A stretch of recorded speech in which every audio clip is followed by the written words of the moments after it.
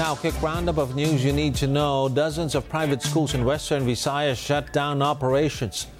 The Commission on Higher Education lifts a COVID vaccine requirement for in-person learning in colleges and universities. President Ferdinand Marcos Jr. marks National Heroes Day by announcing plans to build more hospitals for Filipino war veterans. And the Philippine government says it will prioritize modernizing the country's salt industry. Those are the headlines. Keep it here on ANC.